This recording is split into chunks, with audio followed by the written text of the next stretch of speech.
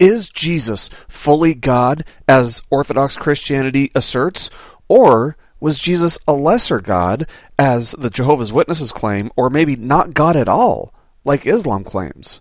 We're going to talk about this today and a lot more on BibleStudyPodcast.org, starting now. $7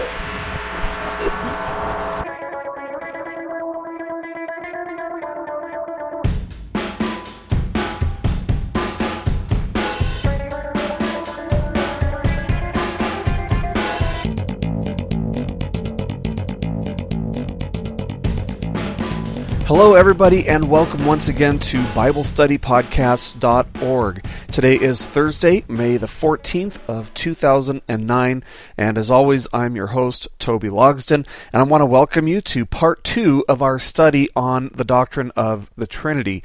And of course, this being part 2, I would actually ask that you go back and listen not only to the lesson on God's unity, in case you missed that one 2 lessons ago, but also part 1 of our study on the Trinity, which was from last week. So if you've listened to both of those, welcome. We're so glad to have you with us.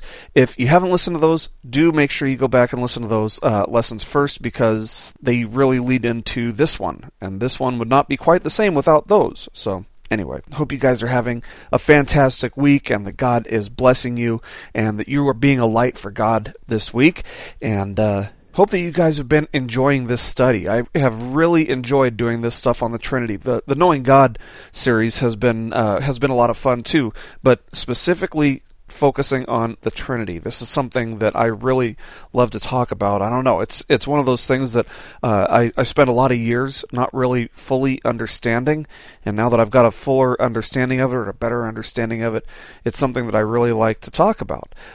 So I think it's very fundamental to understanding God as Christianity understands Him. In case you missed our lesson on Monday, I did my graduation last week. Went out to Charlotte, North Carolina for my graduation from Southern Evangelical Seminary. It was fantastic. The drive to and from was a little bit tiresome, to say the least, but we made it both ways, and we are now back. And this week I'm just trying to kind of play catch up with email and with everything else that needs to be done. And in the meantime, my kids are getting ready to finish up school, and so just being pulled all kinds of different ways. And I know that you guys are going through the same stuff right now. So anyway, hope you guys are ready for this lesson, because I know I am. Just one quick thing, and that is to remind you guys that this month, everybody who makes a tax-deductible donation of $50 or more to Clean Slate Evangelical Ministries, which of course is our ministry, will receive a copy of the book Conversational Evangelism by Norman and David Geisler. And honestly, this is the best book I've read in a while. As I keep telling you guys, this book will show you how to turn apologetics into a way to make bridges, not walls. There's some great resources in this book for how to talk to people who aren't believers, and it even goes into specific questions to ask people from different worldviews or different beliefs. So anyway, everybody who makes a tax-deductible donation of $50 or more this month before the end of May 2009 is going to get a copy of this book sent to you. I really want you guys to get your hands on this book. It's fantastic. So if you want to make a donation to our ministry, you can go to our website, BibleStudyPodcasts.org, and on the right-hand side, you can click on Support, and you can make a tax-deductible donation through PayPal right there. So anyway, let's go ahead and get started with today's lesson with a quick word of prayer. Father God, we just thank you once again for your word. We thank you, Lord, that you've revealed yourself to us, both through Scripture and through reason. Lord, you've revealed yourself to be a trinity of persons, 3 persons of one essence and one substance in your word. And that sets it apart from reason. We obviously could not come to that conclusion based on reason alone. So, Lord, we just pray that this lesson will be meaningful, that it will reveal more about you to us, and that we'll just have a better understanding of you. We love you, Lord, and we give this time to you for your glory. In Jesus' name, amen.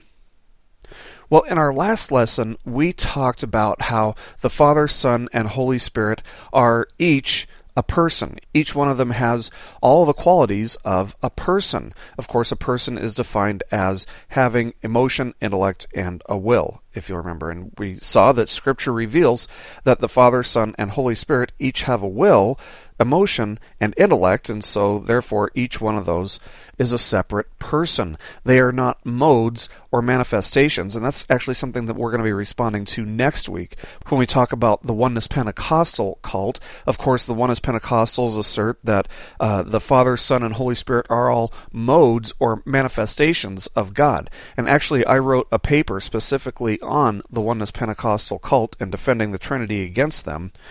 So, that's what we're going to be covering next week, defending the Trinity against the Oneness Pentecostal cult and modalism. But anyway, today let's start with the beliefs of the Jehovah's Witnesses. Of course, as we discussed in our last lesson, the Jehovah's Witnesses deny that Jesus is God, and so they deny the Trinity. I would say that they really ask and incorrectly respond to what the next logical question would be once you've determined that the Father, Son, and Holy Spirit are persons. Now that we've seen that they're all persons, are they all God? Are they all the same God? Well, according to Jehovah's Witnesses, they aren't.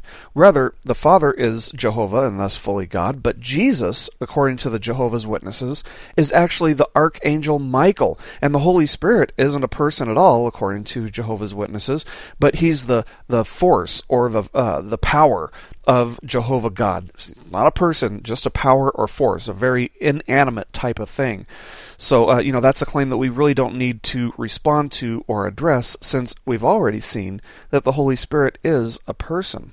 In fact, Jehovah's Witnesses believe that the doctrine of the Trinity has pagan origins, and they'll commonly quote verses like 1 Corinthians chapter 14, verse 33, as a way of denying the Trinity. Of course, that verse says that God is not a God of confusion.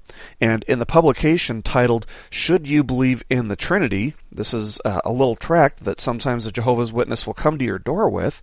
They quote volume 27 of the Encyclopedia Americana in this tract, noting that the concept of the Trinity is quote-unquote beyond human reason. Well, if it's beyond human reason, they argue, then it must not be true, since God is not a God of confusion. Well, in response to this claim that the Trinity must not be true since it can't be grasped by the human mind, we should first of all point out the context of 1 Corinthians chapter 14, verse 33. It doesn't say that we'll be able to fully comprehend God. It's not even talking about the human ability to understand God. Rather, this passage is talking about conducting church services in an orderly manner. Apparently, the Corinthian church was characterized by complete chaos, with people talking out of order and speaking over one another. Well, Paul was trying to correct this problem by encouraging the Corinthians to practice order in their services. Secondly, and perhaps equally as significant, this quote from the Encyclopedia Americana says a lot more than what's quoted in the Watchtower booklet titled, "Should You Believe in the Trinity?" Looking at everything that the Encyclopedia Americana says, we read, "It is held that although the doctrine is beyond the grasp of human reason," and that's what they quoted right there, "it is, like many of the formulations of physical science, not contrary to reason, and may be apprehended, though it may not be comprehended, by the human mind." End quote. So what they quote in their booklet, what the Jehovah's Witnesses quote in this little tract, is obviously taken just completely out of context in an effort to make it appear as though an authoritative text is being quoted. But what they've done is they've just done violence to the encyclopedia's text. And third, we should note that just because our minds can't grasp something or comprehend something, that doesn't necessarily make it false. I personally don't grasp or comprehend all the laws of physics, for example, the laws of physics pertaining to the universe, but that doesn't mean that those laws aren't true. Because if they weren't true, we wouldn't exist. So just because I don't understand them doesn't mean that they're not true. And the same applies to this claim from the Jehovah's Witnesses. Just because we can't understand something fully doesn't mean it's not true. Well, this type of dishonest scholarship is pretty typical of the Watchtower publications. Elsewhere in this same booklet, they quote someone named Jesuit Foreman as having written that, quote, "The New Testament writers give us no formal or formulated doctrine of the Trinity, no explicit teaching that in one God there are three co-equal divine persons." End quote. However, when we read the entire quote in its context, we should note that Jesuit Foreman had actually written that, quote, "They gave us no formal or formulated doctrine of the Trinity, no explicit teaching that in one God there are three co-equal divine persons, but they do give us an elemental Trinitarianism, the data from which such a formal doctrine of the triune God may be formulated," end quote. So again, this is just completely dishonest scholarship from the Watchtower. Obviously, Jesuit Foreman was actually validating the doctrine of the Trinity rather than discrediting it. And so what the Watchtower was doing there is taking it out of context. Well, one of the other things that we read in Should You Believe in the Trinity is a denial of Christ's deity. They write, quote, "Jesus never claimed to be God. Everything he said about himself indicates that he did not consider himself equal to God in any way, not in power, not in knowledge, not in age." And then it goes on to say that, quote, "In every period of his existence, whether in heaven or on earth, his speech and conduct reflect subordination to God. God is always the superior, Jesus the lesser one who is created by God," end quote. Well, let's go ahead and respond to this, because this is probably the most serious allegation that the Jehovah's Witnesses make, not only against the Trinity, but also against the entire Christian religion. Well, let's just have it be known right up front here that Jesus did indeed claim to be God, not only explicitly, but implicitly as well. When God came to Moses in the burning bush, he revealed his name to Moses when he said, "I am who I am." That's Exodus chapter 3, verse 14. Well, in the Septuagint, which is the Greek translation of the Old Testament, which was commonly used in Jesus' day and age, this term, "I am," which referred to God, is translated as ego eimi. These are the exact same words that Jesus uses to refer to himself in the New Testament on several occasions. In John chapter 8, verse 58, Jesus tells the Jews and the Pharisees, "Before Abraham was, I am." Ego eimi, the same words that we find in the Septuagint for Exodus chapter 3, verse 14. While the Jehovah's Witnesses don't identify this as an instance in which Jesus claimed to be God, the Jews who were present when Jesus said this clearly understood what he was saying, and that's why they followed that by picking up stones, and they wanted to kill Jesus since that was the punishment for blaspheming God. Well, on the night that Jesus was betrayed, John chapter 18, verses 5 and 6 tell us that when the Roman guards and officers from the chief priests and the Pharisees came to arrest him, Jesus asked them, "Whom do you seek?" And they responded by stating that they were there for Jesus. Well, what did Jesus say in response to that? "I am." Well, in most translations it has the word he after those words in italics, but the italics actually indicates that that word is implied. The Greek simply says ego eimi. In Matthew chapter 14, verse 27, when the disciples are out on the sea in their boats and Jesus appears walking on the water, and they fear that it's a ghost, right? So what does Jesus say? He says, "Take courage." And most translations say, "It is I." But this phrase, "it is I," is actually another instance of Jesus using the words ego eimi in reference to himself. So really what it says is, "Take courage, I am." When Jesus was about to be crucified, he was brought before the high priest for questioning, and the high priest asked Jesus, "Are you the Christ, the Son of the Blessed One?" And Jesus responded with those very words again, ego eimi, I am. That's from Mark chapter 14, verses 61 and 62. The prophet Isaiah recorded Jehovah God as saying, "I am the first and I am the last, and besides me there is no God." That's Isaiah chapter 44, verse 6. Well, Jesus used this same title for himself in Revelation 1:17, for example, where he said, "I am the first and the last." That's a title reserved for God. Isaiah also referred to the coming Messiah as a mighty God in chapter 9, verse 6. Well, the Jehovah's Witnesses say that this is a title for the Messiah, which indicates that he would be a lesser God. However, the same title, mighty God, is used in reference to Jehovah God himself in the very next chapter of the book, in chapter 10, verse 21, which says that there would be a remnant of Jacob which would return to the mighty God. Isaiah had also recorded Jehovah God as saying, "I am Jehovah, that is my name, and my glory I will not give to another," That's in Isaiah chapter 42, verse 8.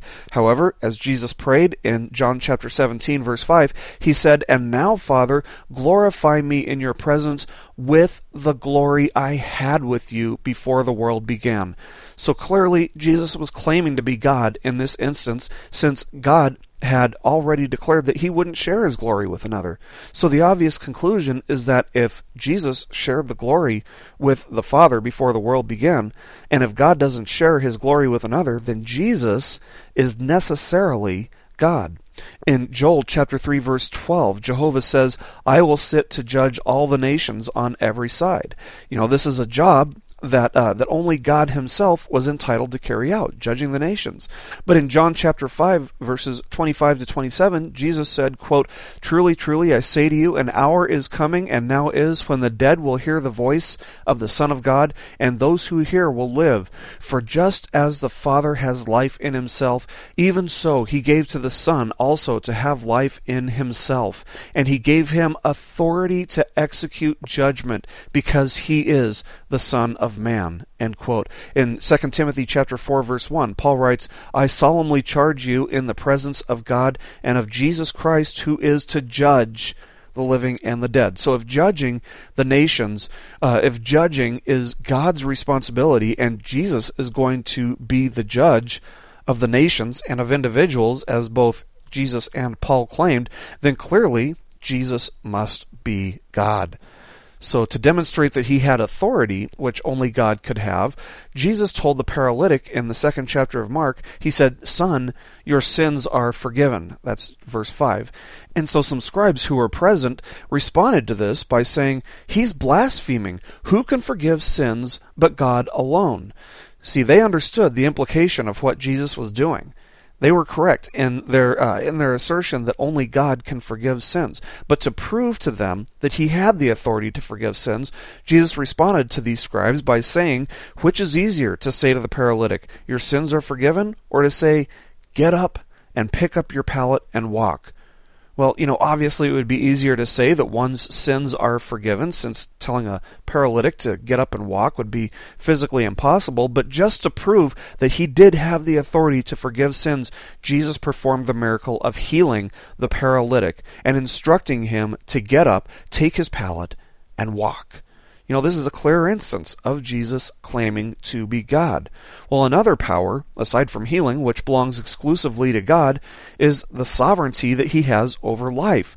Life belongs exclusively to God, and only he can give it. That's according to verses like Deuteronomy chapter 32, verse 39, and 1 Samuel chapter 2, verse 6. However, Jesus is quoted by John as saying, "For just as the Father raises the dead and gives them life, even so the Son gives life to whom he is pleased to give it." That's John chapter 5, verse 21. He also gave life back to Lazarus after Lazarus had been dead for several days. These are things that only God himself can do. And by doing these things, Jesus was clearly claiming and proving himself to be God. Jesus also claimed to be God by accepting worship. Of course, God forbids that anyone worship anyone or anything other than himself. From verses like Exodus chapter 20, verses 1 through 5, or Deuteronomy chapter 5, verses 6 through 9. This is why Paul and Barnabas refused to allow people to worship them in Acts chapter 14, verses 13 through 15. We also see that angels refuse worship. For example, Revelation chapter 22, verses 8 and 9. So if Jesus was merely an angel, as the Jehovah's Witnesses claim, they claim that he was the archangel Michael, he would not have accepted worship. However, Jesus accepted worship anytime and any place that it was offered to him. And by doing so, he was implicitly claiming to be God. The leper worshipped him in Matthew chapter 8, verse 2. The Roman official bowed down before him and acknowledged Jesus' ability to perform miracles in Matthew chapter 9, verse 18. He accepted worship from the Canaanite woman in Matthew chapter 15, verse 25. He accepted worship from the mother of James and John in Matthew chapter 20, verse 20. He accepted the worship of the man who had been possessed by the demon Legion in Mark chapter 5, verse 6. He accepted worship from the blind man in chapter 9, verse 38 of John, when he said, "Lord, I believe." That's what the blind man said. "Lord, I believe," and then he worshipped Jesus, and Jesus accepted it. In fact, Jesus is recorded as having received worship from people a total of 9 times in the gospel narratives, and never once did Jesus rebuke them for worshiping him. Instead, if anything, he commended them. Jesus also claimed to be God by telling his disciples to pray in his name. That's what we find in verses like John chapter 14, verses 13 and 14, also John chapter 15, verse 7. He also went so far as to claim that nobody comes to the Father except through him. That's John chapter 14, verse 6. And so it's for these reasons that we actually find that the disciples did indeed pray directly to Christ. For example, Acts chapter 7, verse 59. Jesus also claimed to be God implicitly through many of the parables that he told. In fact, Philip Payne did his doctoral dissertation on this very subject at Cambridge University, and what he found, he noted that, quote, out of Jesus' 52 recorded narrative parables, 20 depict him in imagery in which the Old Testament typically refers to God, end quote. And so Payne thus concludes that, quote, Jesus depicts himself in these parables as the shepherd, and in so doing implicitly claims to be God, end quote. So let's ask this question that the Jehovah's Witnesses make. Is Jesus a created being? Is he really the Archangel Michael? Well, we don't know a whole lot about Michael, but a lot of what we do know about him is based on what's recorded in the book of Daniel. In Daniel chapter 10, verse 13, the Archangel Michael is referred to as, quote-unquote, one of the chief princes. By contrast, Jesus is said to be the unique Son of God. In John chapter 3, verse 16, for example. But the Jehovah's Witnesses take this claim only begotten from John chapter 3, verse 16, and interpret it to mean that Jesus was created. However, this term doesn't mean that Jesus was created or that he had a beginning. Rather, it means unique or one of a kind. And further, the New Testament states that Jesus was actually the creator of the angels in Colossians chapter 1, verse 16, but not as one of them. He was not one of the angels. He created the angels. He's also referred to as the King of Kings and Lord of Lords in Revelation chapter 19, verse 16, not as one of the chief princes, like he's described in Daniel chapter 10, verse 13. So I think that title alone, one of the chief princes, eliminates the possibility that Jesus could have been the Archangel Michael. Well, before we finish our discussion on the deity of Christ, let's look at a couple more verses that the Jehovah's Witnesses will commonly point to when they say that Jesus was lesser than the Father. And these verses supposedly indicate that Jesus was indeed lesser than the Father. Well, first, they point to 1 Corinthians chapter 11, verse 3, which says that, quote, the head of Christ is God, end quote. Well, according to Jehovah's Witnesses, this is a clear indication that Jesus isn't God, but is actually a lesser deity. However, when we look at this context, we see that Paul also states in the same verse that the man is the head of the woman. So, man and woman share an identical nature and an identical essence in that they're both human. So what this tells us is that just like men and women are of an identical nature and essence, so too Jesus has an identical nature and essence to God. So does this mean that there's a hierarchy in the Trinity in which maybe the persons of the Trinity have an order or a ranking? Not at all. They have different functions, just like a husband and wife. They're not one is not better than the other. They just have different functions in the relationship. Their nature with one another, however, is equal, just like Jesus' nature is identical to the nature of God. Well, the final verses that Jehovah's Witnesses will commonly refer to is Colossians chapter 1, verse 15 and Revelation chapter 1, verse 5, both of which refer to Jesus as firstborn. And they reason that this is a clear indication that Jesus was actually created. He's not eternal like God. However, the Greek word for firstborn is prototokos, which doesn't mean or carry the implication of being the first created. Rather, it means the foremost, or the first in rank, and that's actually exactly how the exact same word is used in Romans chapter 8, verse 29. In other words, Jesus is positionally supreme over all things, which Jesus actually affirmed when he said that he had all authority on heaven and on earth. That's from Matthew chapter 28, verse 18.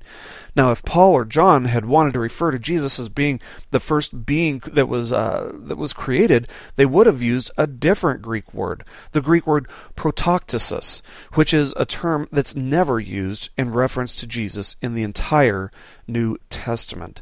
So clearly, taking the evidence into account, taking into account also the objections that the Jehovah's Witnesses make about Jesus' deity, it's clear that the Bible does tell us that Jesus is God. He is fully God in nature and essence and substance. He's just different as a person. He's a distinct person, but he is one with the Father, just like he claimed. So anyway, if you guys have any questions about that, definitely feel free to write me at cleanslate.ministries@hotmail.com. I know that there are a lot of objections there that maybe haven't been addressed here. As I've told you guys before, though, if you want to see this addressed more fully, you can get Norman Geisler's book, Systematic Theology, Volume 2, which goes much deeper than we did in this study. This is just trying to skim the surface of the issue. So anyway, like I said, if you guys have any questions, definitely email me. But God bless you guys, and thank you so much for listening today. I'll see you next time on BibleStudyPodcast.org. Keep growing closer to Jesus. This lesson has been brought to you by BibleStudyPodcast.org, a paraministry of Clean Slate Evangelical Ministries, which is a nonprofit, listener-supported ministry based in Monroe, North Carolina. While our desire is that your primary giving be done with your local church, if the Lord is leading you to support our ministry, we do depend on your support to keep our ministry going and growing. If you feel the Lord calling you to support our ministry, you can go to BibleStudyPodcast.org and click on Support on the right-hand side. You can make a tax-deductible donation from there. By doing so, you'll be helping us to reach multitudes of people each and every month from around the world who, just like yourself, desire to find answers and meaning in Scripture. We thank you for listening today, and we pray that the Lord blesses you and draws you closer to Him. Keep growing closer to Jesus.